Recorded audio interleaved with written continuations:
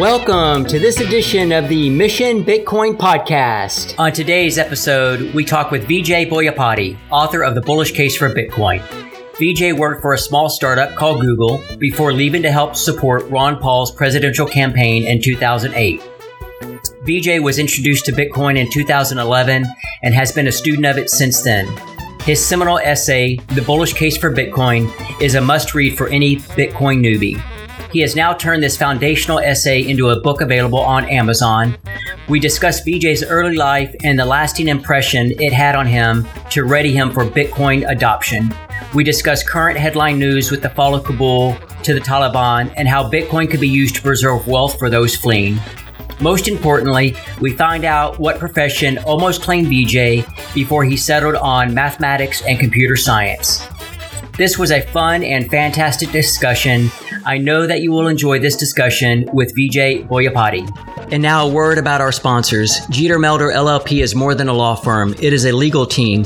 Justin and Michael have over 30 years of experience working with different clients on different legal issues from both sides of the docket, including business disputes, constitutional rights, employment agreements, employment discrimination, local counsel, and pay issues. Jeter Melder have advocated in federal and state courts in Arkansas, California, Illinois, New Mexico, and Texas.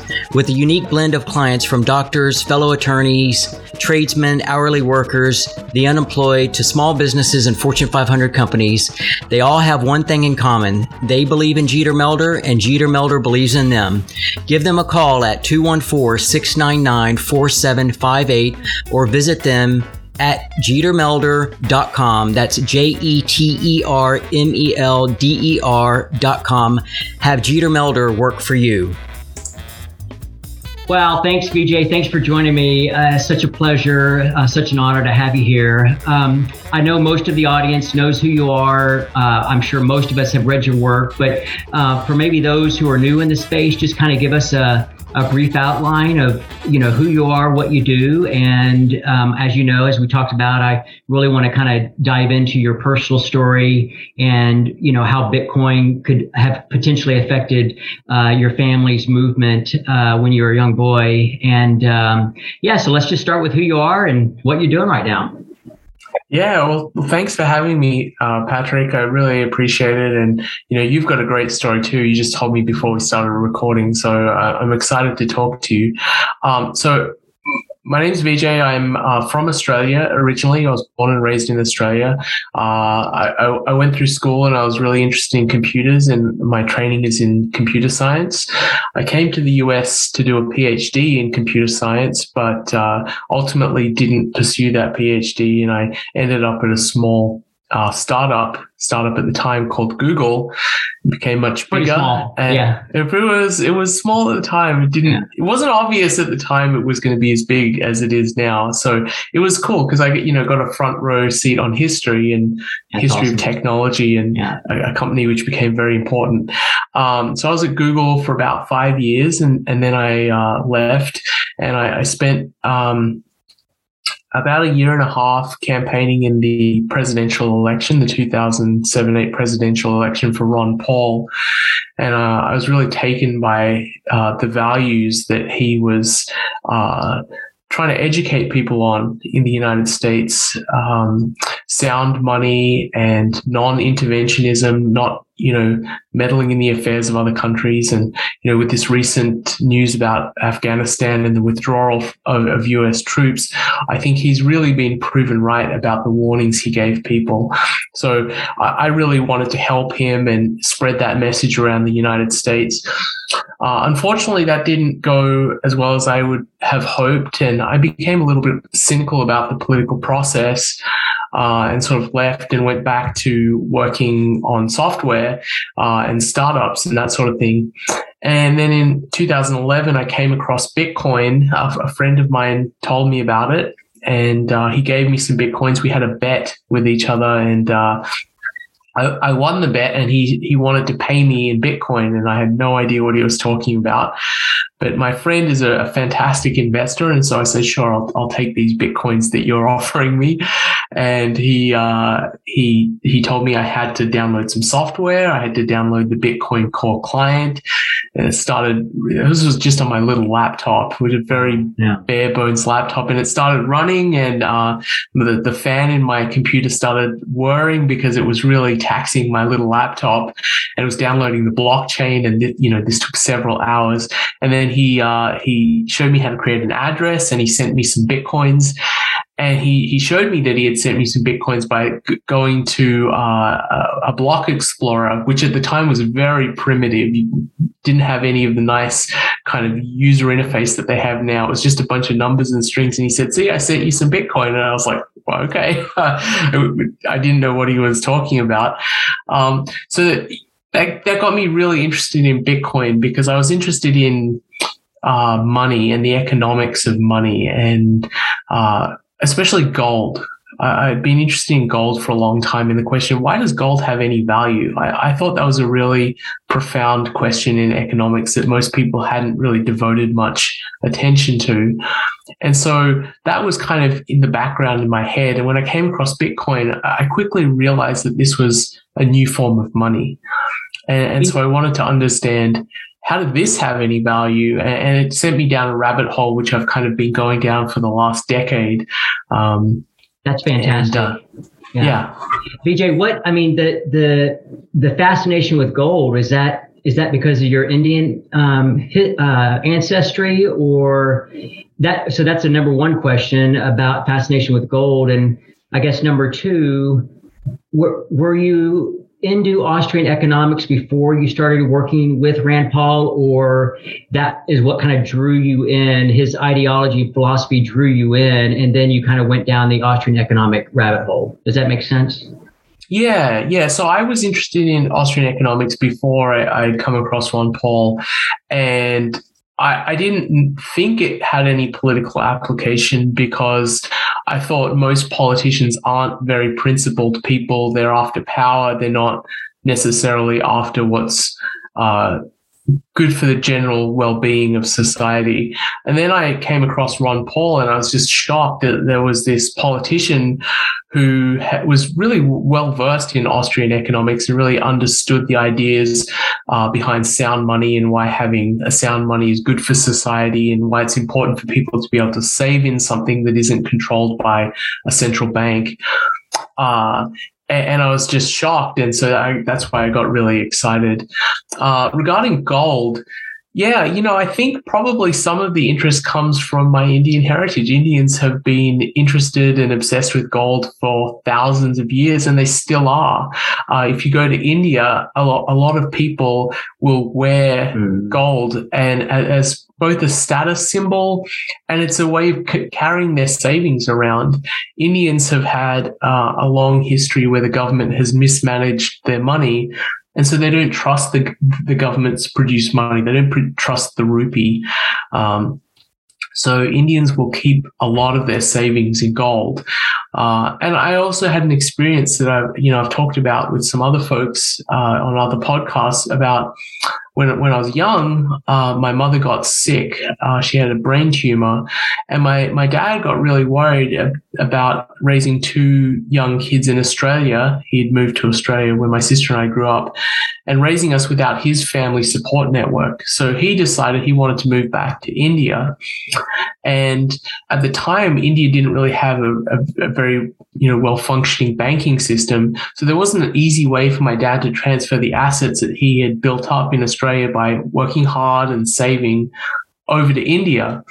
And so the way he did it was he sold his assets in Australia, and he bought gold, and he bought a bag of gold that he carried to India on a plane. And I still vividly remember how stressed my dad felt carrying his savings in a bag. He actually tied the bag to his leg, so if anyone tried to snatch it, they would be taking his leg with them as well. Wow. And also, going to India itself was very stressful, because the bureaucrats that work there and the officials that you go past when you go through the airport, they're all incredibly corrupt. If given the smallest chance, they'll steal from you and they'll take your savings. And so going through the airport was incredibly stressful as well. So knowing my dad's experience of taking his wealth and taking it to India and transferring it that way, I was already primed to understand the benefits of Bitcoin.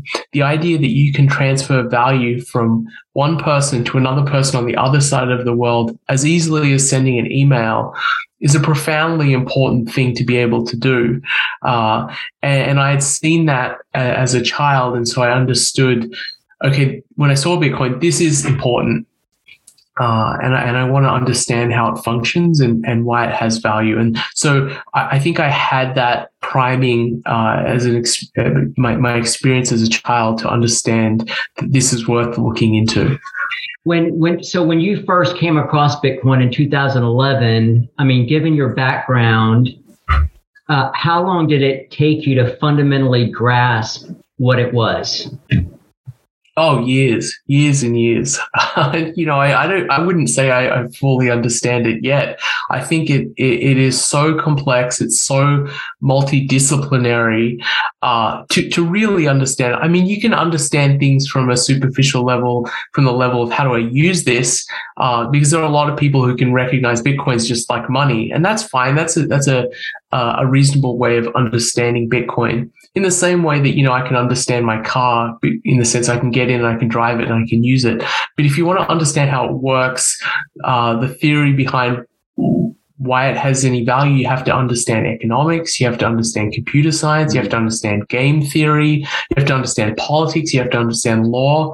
And very few people are multidisciplinary in that sense, that they have a broad interest in a variety of different areas and are willing to apply that to a topic like Bitcoin. So I still feel like I'm learning new things. I had a background in computer science and economics, which is a big piece of it. But I would say I didn't have a decent grasp on Bitcoin for at least 3 years. And I've been slowly improving my understanding over time to the point where in 2017, I felt like I had enough of an understanding that I could explain to others why Bitcoin was important and why it was valuable. And so I wrote an article, which is called The Bullish Case for Bitcoin, which explains provides an economic framework for people to understand why this thing has any value. And I recently updated my article, and it's now a book. It's been expanded and updated. So yeah, I still feel like I'm learning new things from folks and picking up new insights. So I would say to anyone, if it seems complex, it is complex, and it takes some time to get into. But we're also at a better place as well. There are so many great resources and so many great educators. I mean, you're doing your part as well. You're helping to educate people in your field. And I'm sure there are a lot of doctors who are interested in Bitcoin, because doctors tend to produce a lot of cash flow, and they have the question of, where do I keep my money? Where do I keep my savings?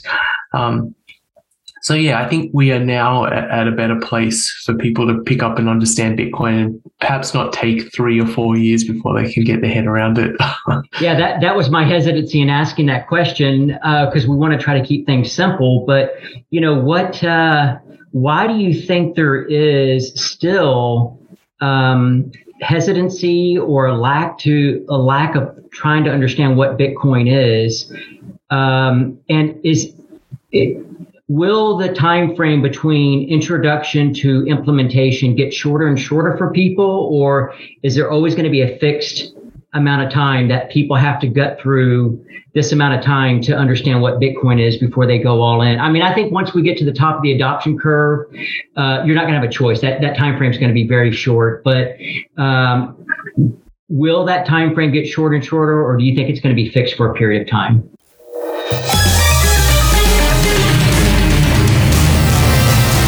It's time to play Who Wants to Be a Satoshi Millionaire? When do Bitcoin block rewards change for miners? A, after 300,000 blocks. B, after 430,000 blocks. C, after 210,000 blocks. D, after 180,000 blocks.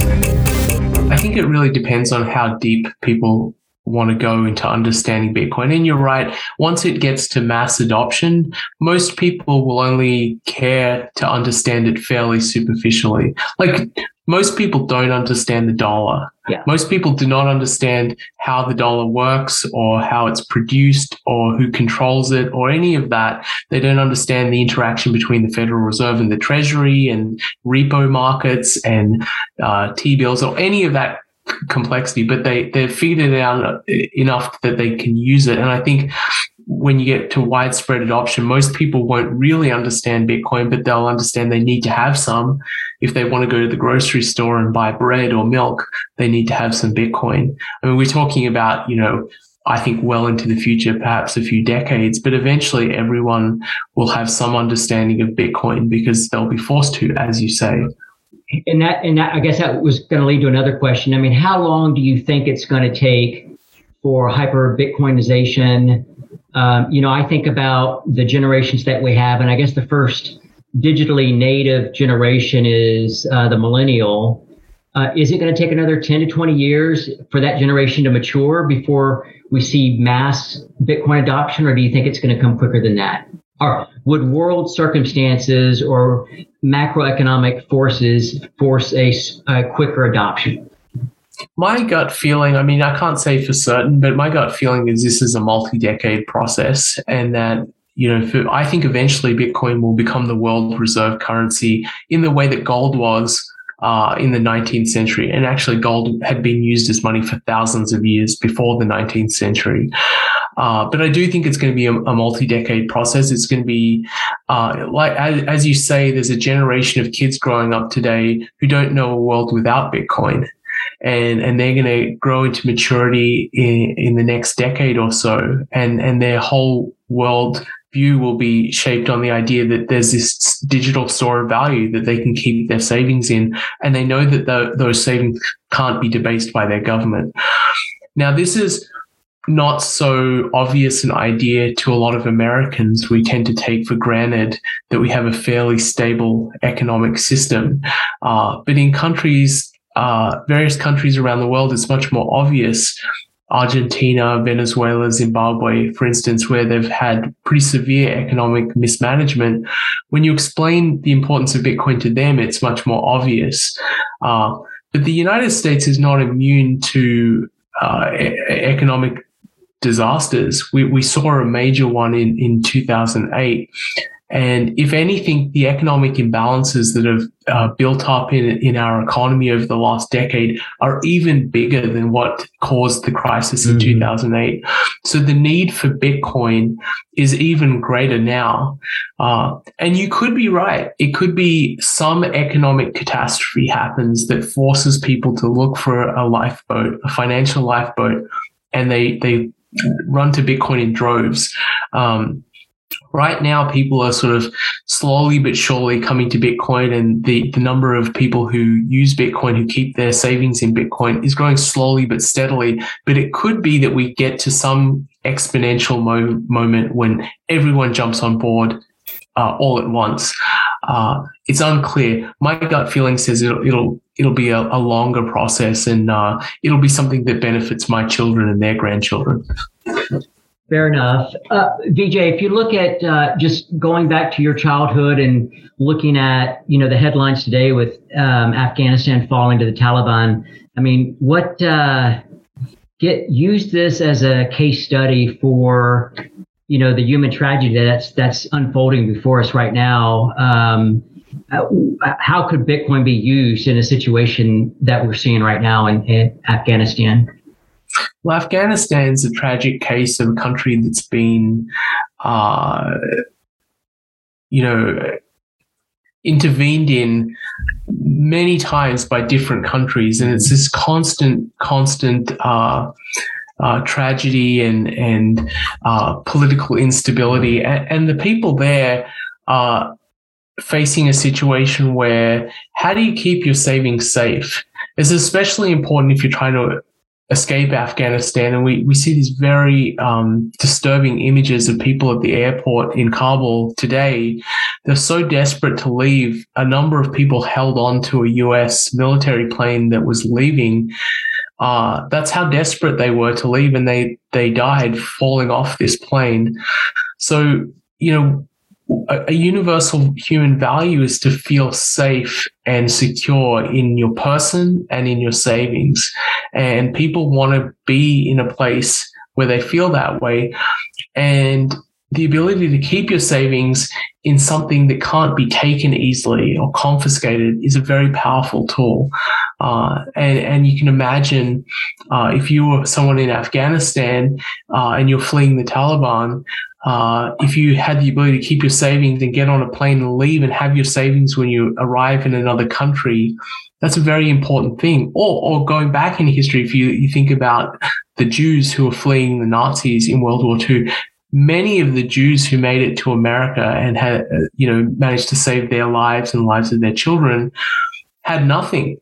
They had the shirts on their back. They weren't able to take anything because, it's hard to move physical goods, and there are a number of customs places where they would, search people and take their wealth. The ability to carry your wealth and get to another place safely is a very powerful thing. And it gives you a lot more freedom because you can choose to move to the place which treats you best.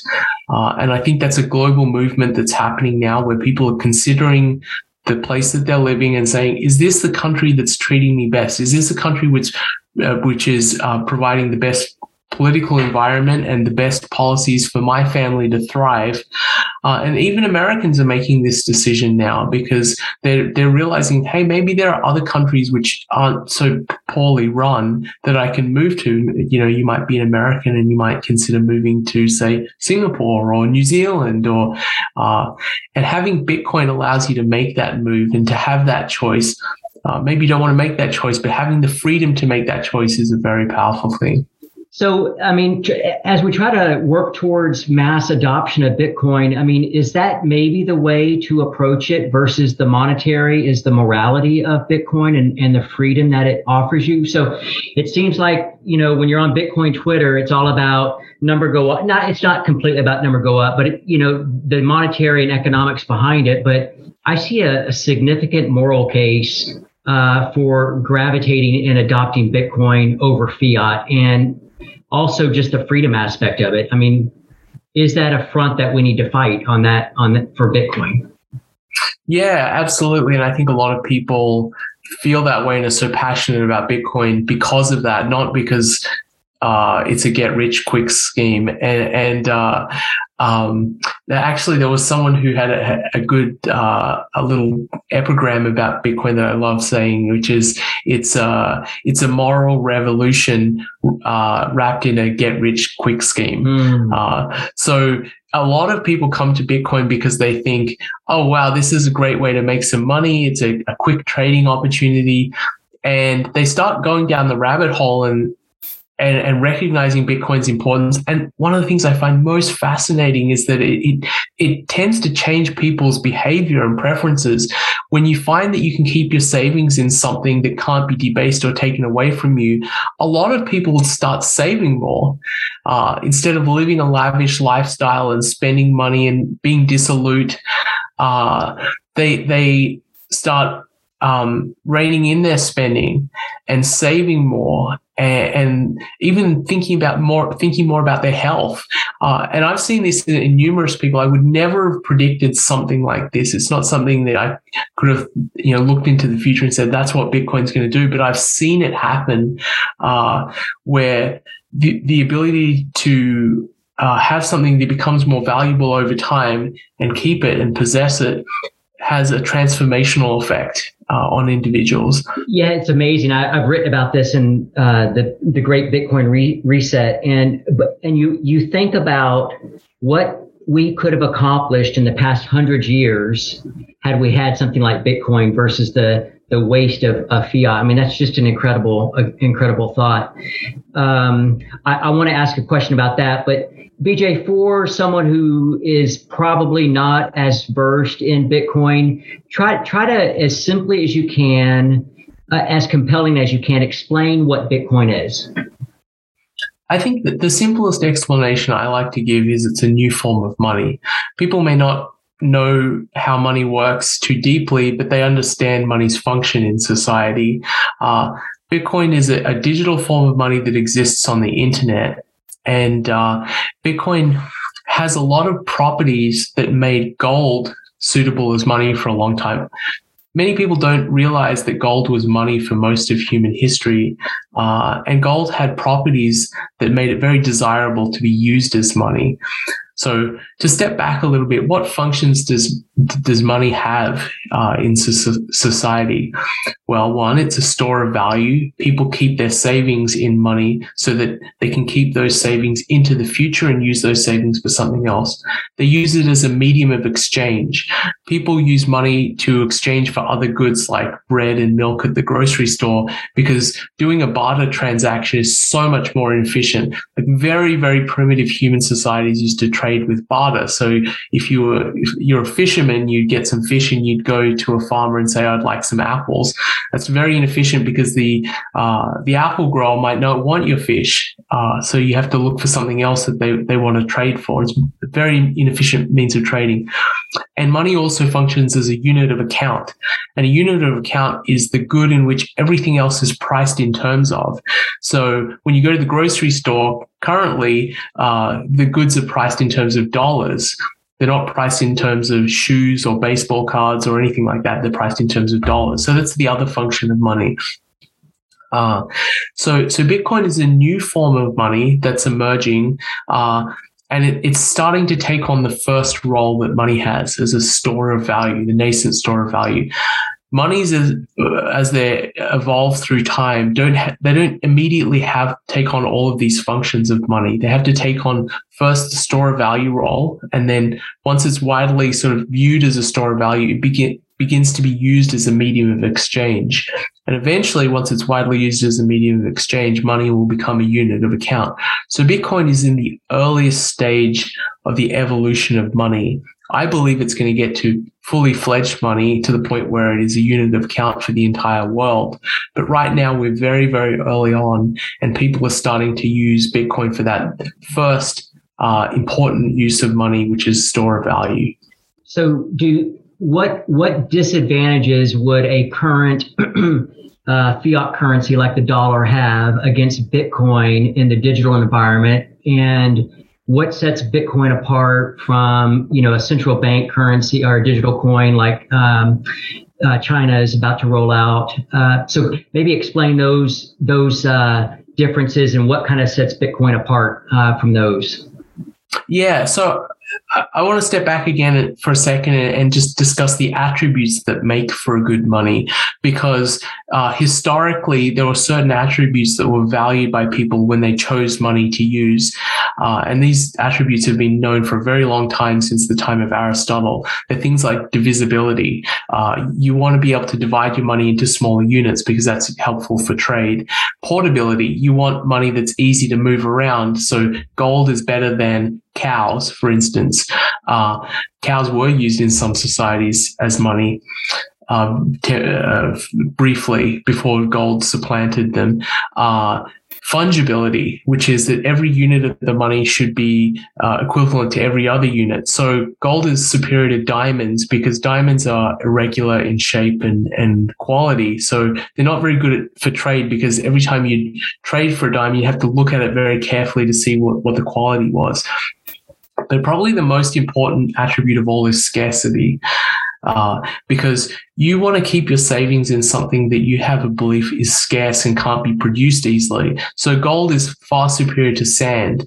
If sand were, money, then anyone could go to the beach and pile up a big amount of sand and be rich. And so you having sand as savings, your savings would be debased very quickly. And along this attribute, Bitcoin really excels. It is far, far superior to any fiat currency because you can't create more of it. It was designed in a way that only 21 million Bitcoin could ever be produced. So I can't take a screenshot of a key or something like that. There's no way I can duplicate the Bitcoin or anything like that. No, it's as scarce as something like the Mona Lisa, for instance. You can take a picture of the Mona Lisa, but that doesn't mean there are two Mona Lisas. There's one Mona Lisa. So there's one Bitcoin system, and there are only 21 million Bitcoins that could ever be produced on that system. And as of now, I think it's something like it's close to 19 million have already been produced. So not many more will be produced.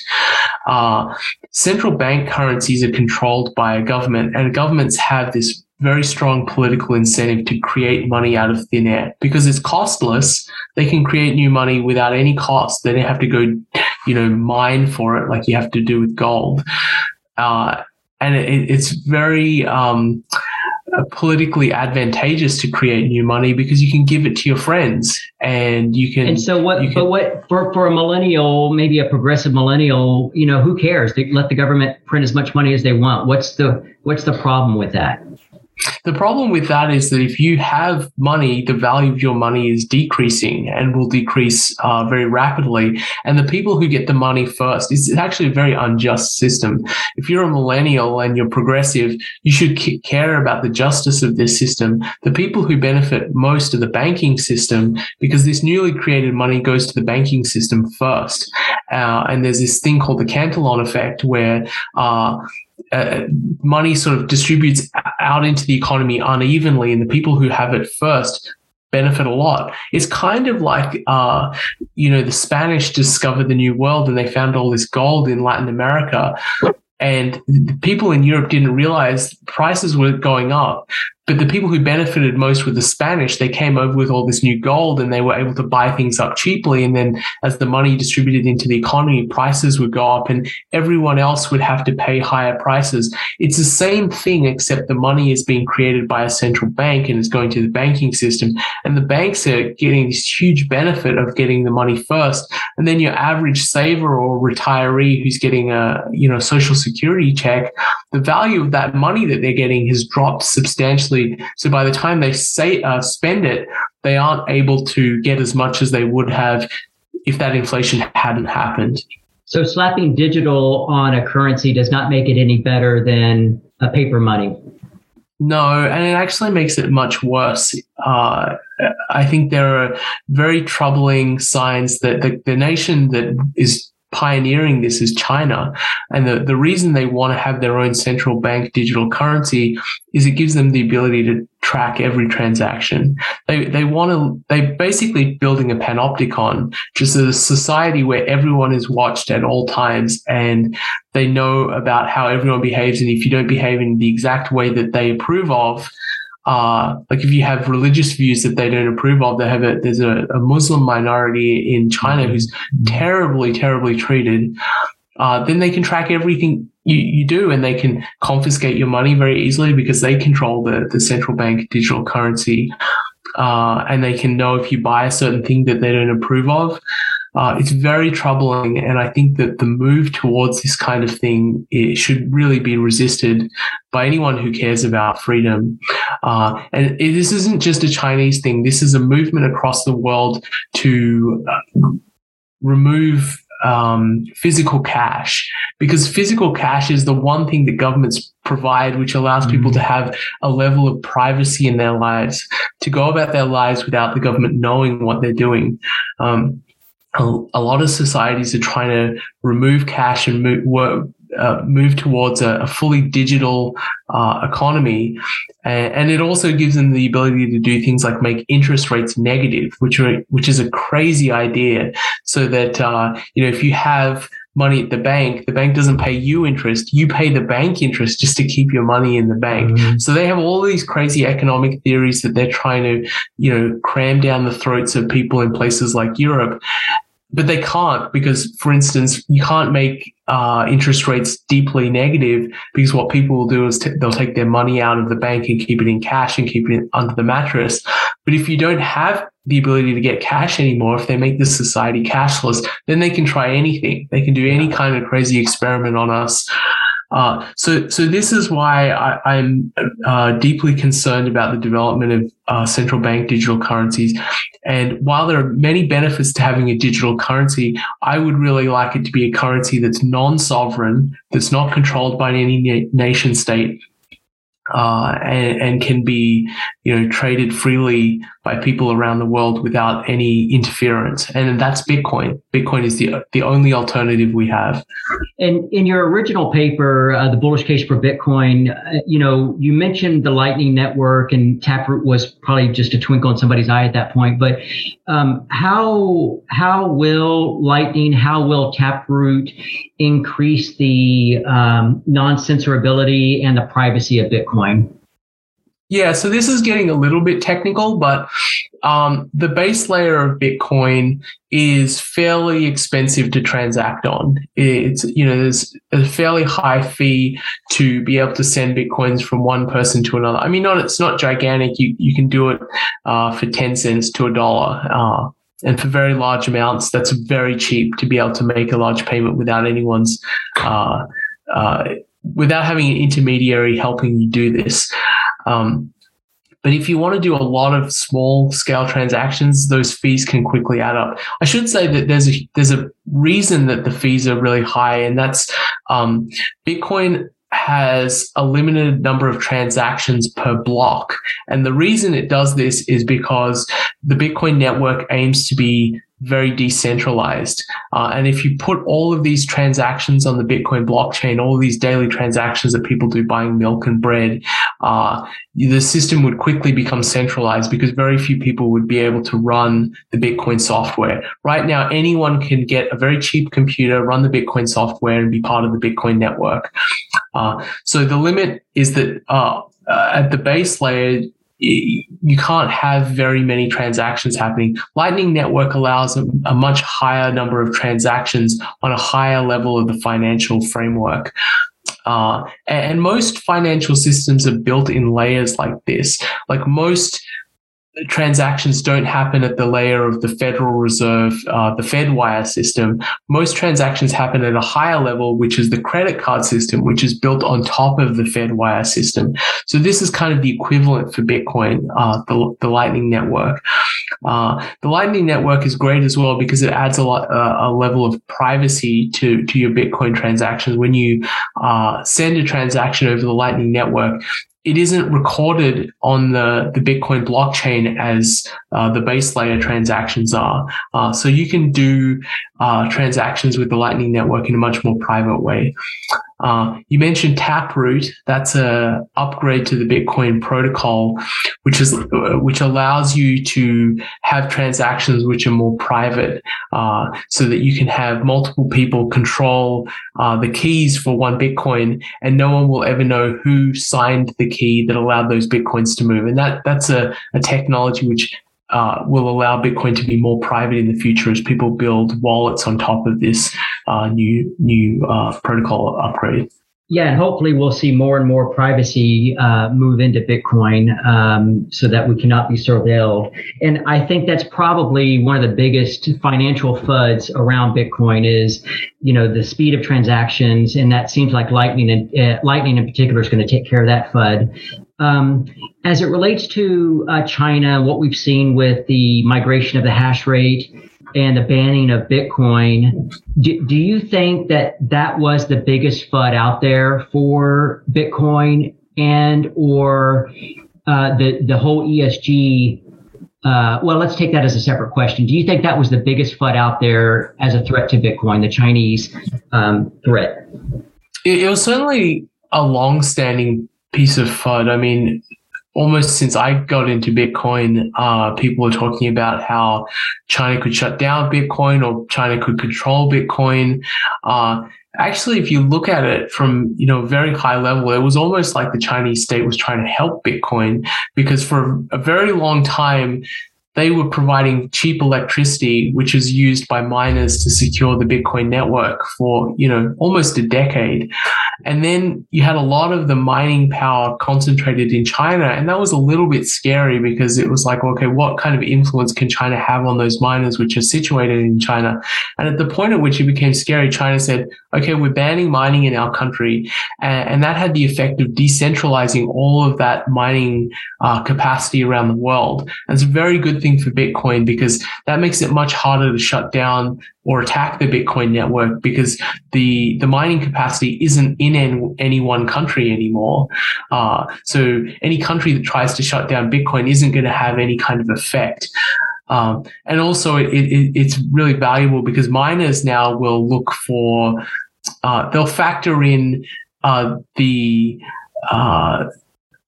jurisdictional kind of certainty they get from being in one location versus another. They hadn't factored that in at all when they were in China, that there was a risk that the Chinese government could, shut them down. Now they'll look for jurisdictions which are friendly and have political policies which are friendly towards mining. And I think that's a really important thing for miners to do, and they're going to start doing that now. Yeah, you wonder if this bet's going to really be something that China looks back on in 50 years and say they got the bet wrong. As far as the ESG is concerned, do you think that the Bitcoin community is addressing that concern appropriately? Do you think it needs to be reframed? What's your whole thinking, if you have any thoughts around the ESG concerns with Bitcoin? I'm not familiar with that acronym. Could you tell me what the acronym is? It's the environmental, social governance, green, and yeah. Mm-hmm. Yeah. Actually, I do think this is the most important form of FUD because I think it's going to be the most commonly used to attack Bitcoin over the next few years, especially on the left side of the political spectrum. I think this is an argument that's going to come up over and over again, and it's deeply misleading. A lot of these criticisms of Bitcoin of being environmentally unfriendly, a lot of these people have never looked at gold mining. I mean, gold mining is far more environmentally unfriendly, and if Bitcoin were to supplant gold, that would be great for the planet. You wouldn't have strip mining happening in places like Papua New Guinea, where they just absolutely destroy the environment, put all sorts of awful chemicals in. Bitcoin mining requires electricity, but much of the electricity that's used is in places where it's sustainably provided. Bitcoin miners are essentially looking for cheap electricity. And when they do that, they're looking for places where there's an overproduction of electricity. And historically, a lot of that was in China. They had this massive overbuilding of hydroelectric dams in places like the Sichuan province. And that electricity couldn't be used because there wasn't enough population there. And, government mismanagement created these hydroelectric dams that weren't being used.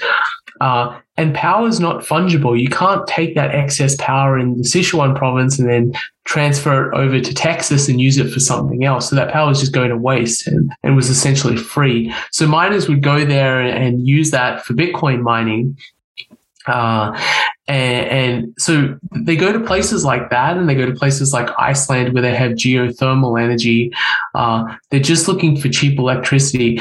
There are some cases where miners find cheap electricity in the form of fossil fuels, but that's not really the fault of Bitcoin. You could say if you really care about the environmental impact of fossil fuel usage, then you need to get renewable sources cheaper than fossil fuels.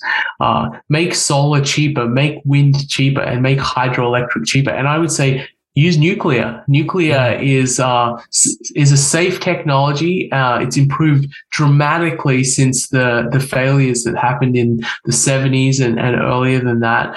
And we have access to essentially infinite energy if we have the political will to push through these new nuclear technology. Then Bitcoin should not be a concern at all. Yeah. So two things is I would say Bitcoin does not use anywhere near as much fossil fuel energy as people think it does. And if you do believe that's a concern, then there's a better way of fighting for that, which is to help push through technologies which will make renewable sources cheaper. Yeah, well said. I mean, that's rather than saying no Bitcoin, make it better. If you think you can make it better or produce it better, then do that. And we've been operating nuclear submarines and warships for decades now, so I totally agree. Vijay, what Bitcoin fixes a lot of things. You hear that term, Bitcoin fixes this. And maybe if you've thought about this, what do you think Bitcoin will not fix? What will Bitcoin not fix? That's a good question. The one that, this isn't answering your question, but the one that I had not thought about was Bitcoin fixing morality. I think Bitcoin does have an effect on people's morality in a good direction in terms of improving their desire to save. But I think humans, we are imperfect. We're born imperfect, and we have tendencies which are unhealthy. We have tendencies to crave what other people have, jealousy. We have a desire for power, which can lead to all sorts of awful things. So I think things like warfare are not going to go away. I think they'll just be harder under a system. I think eventually, if we want to live in an ideal society, we have to fix ourselves and realize that we're imperfect, flawed creatures. And I think Bitcoin will provide a sort of base layer monetary platform that makes that easier. We now live in a world where the foundation that we stand on is like quicksand. It's a fiat money foundation, which creates all sorts of awful incentives, like for people to go out and gamble because the value of their money is decreasing so rapidly, or the kind of financial shenanigans that happens with the banks, or the incentive to warfare, because if you're one of these companies like Lockheed Martin with a close connection to the state, you can lobby for more money much more easily under a fiat standard than under a Bitcoin standard. So I think we'll have a better moral foundation, but we're still imperfect. And I don't think Bitcoin will fix our imperfection as people. We just need to work on that ourselves. So do you believe in a Bitcoin citadel or not? Are you going to retreat to your Bitcoin citadel? Do you have an island? Do you have an island picked out? I don't like the idea of retreating. I feel like society is better off when we engage with each other. And part of the idea of this sort of citadel meme is that we're escaping, kind of like a Randy and Ayn Rand wrote about Galt's Gulch, where all of the talented people escaped to this little community and took their skills away, and the rest of society collapsed because they didn't have those skills anymore. But I sort of see that as a tragedy in a way. I mean, even people who are flawed, you want them to do well, right? And I think it's important for us to engage with others and try to benefit all of humanity and all of society. And that's one of the reasons I care so much about Bitcoin, is that I feel like it's a technology which will do that and benefit the lives of billions of people around the world by giving them a platform to do one of the most important things that anybody can do, which is keep the fruits of their labor safe into the future so that they can benefit and their children and their grandchildren can benefit. Yeah. And do you think that there's going to be a Bitcoin renaissance? I think so. I think I'm so amazed by the transformation Bitcoin has had on people that I know, where when their mindset changes, when they realize, hey, this thing is finite. There's only 21 million of them, and it's going up in value, and it could eventually be the world's reserve currency. I need to get as many as possible. And that means I need to stop spending as much. I need to live a more frugal lifestyle, a more moral lifestyle, and start saving more.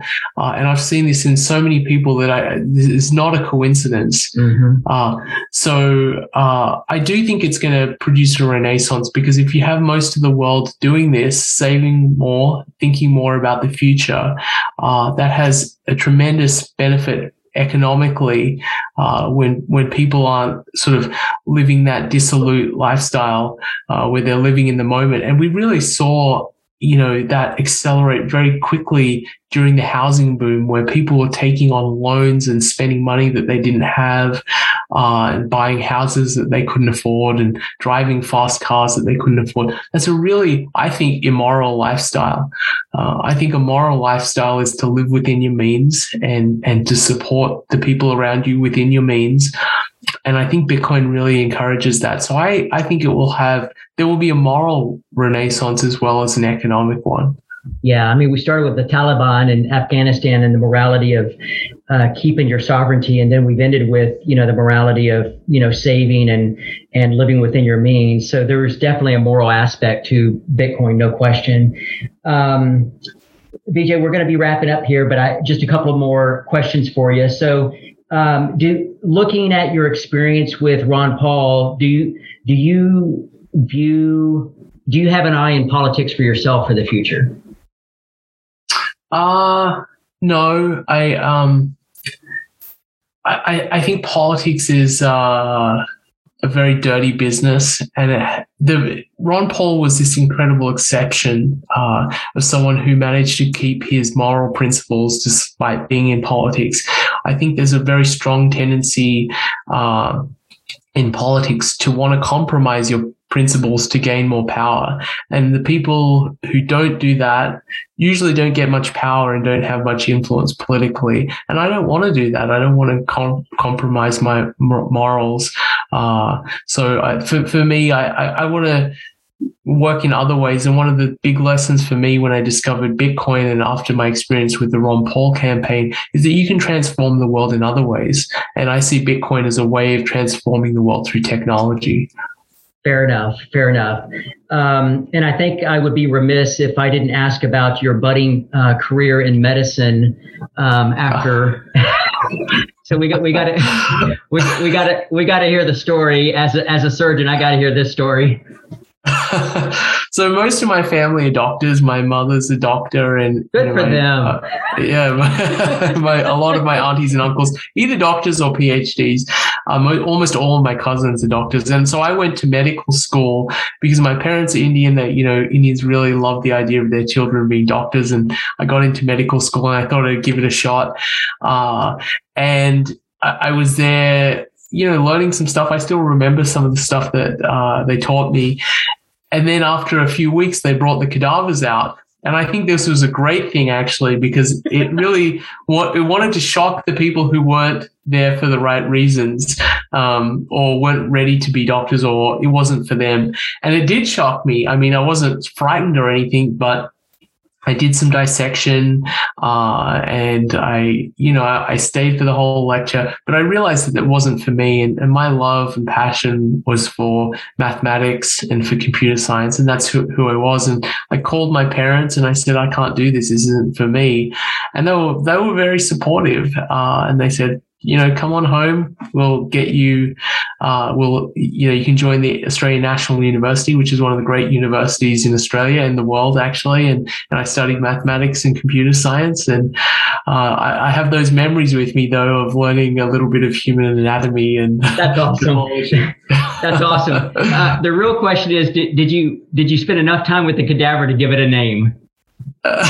Actually, it was interesting. They, instead of showing us a whole cadaver, they had one cadaver that had been dissected into several pieces because they didn't want to shock us too much, because a lot of people have emotional difficulty seeing a cadaver and recognizing it as a person and struggling with that, because it was the first time that I had seen a dead body. And for some people who have a deep sense of empathy, they have that connection and think, sure, this is a person that's gone. That can be very difficult. So it was but one of the other students said, can you show us a full cadaver? I wasn't really interested in that, but they unzipped another one of the bags, and we got to see a full body, and we got to learn a bit of the history of the person who donated their body to science. and to the medical community so that doctors could learn how to be doctors. And that certainly made me feel grateful that people are doing that and benefiting all of society. But we didn't get a chance to give it a name.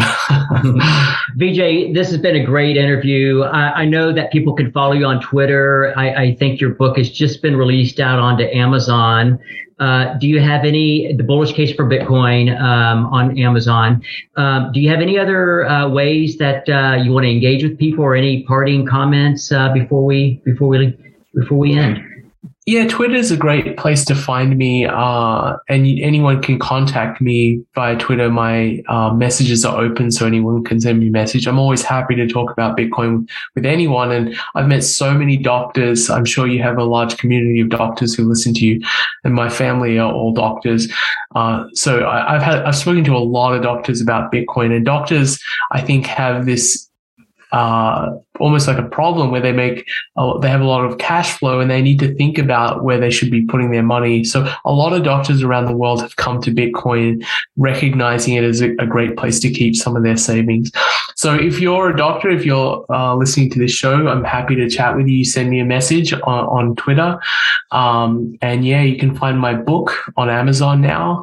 And my last comment would be, I think now is a great time to learn about Bitcoin. I think we're so early in this story of Bitcoin transforming the world and becoming global money. It may sound far-fetched now, but the same thing could have been said about the internet in the 90s. If you'd said the internet is going to have a profound effect on the world, someone in the 90s might have laughed at you. I think Bitcoin is going to have a profound effect on the world, and we're very, very early on, so it's a great time to learn about it.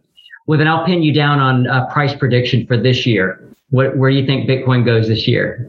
I'm not very good at price predictions. I don't generally like to make them. One thing I did was Bitcoin goes through these hype cycles, and they look very similar. They're just bigger each time. And one thing I did was I took the graph of the prior hype cycle and applied it to the current one. And if we were to follow the prior hype cycle, it would get us to a price of about 300,000. I'm not sure if that's going to happen. Maybe it will, maybe it won't. But it's certainly possible, and I think it would be pretty cool if it did happen. Awesome. Thanks, my friend. Thanks so much. I hope you enjoyed that conversation as much as I did. Please like and subscribe on your favorite podcast app. If you would leave a review, that would be fantastic as well. Peace. A little more about our Satoshi Millionaire game. The plan is to have a series of questions spread over a number of shows. At the conclusion of the series of questions, there will be an opportunity to DM the Twitter handle @Mission21M with the answers. The first person to DM with the correct answers will be the recipient of the 1 million Satoshis. The only way to receive them is via a Lightning wallet, so make sure you have one that is set up. I hope you have fun playing. Thanks.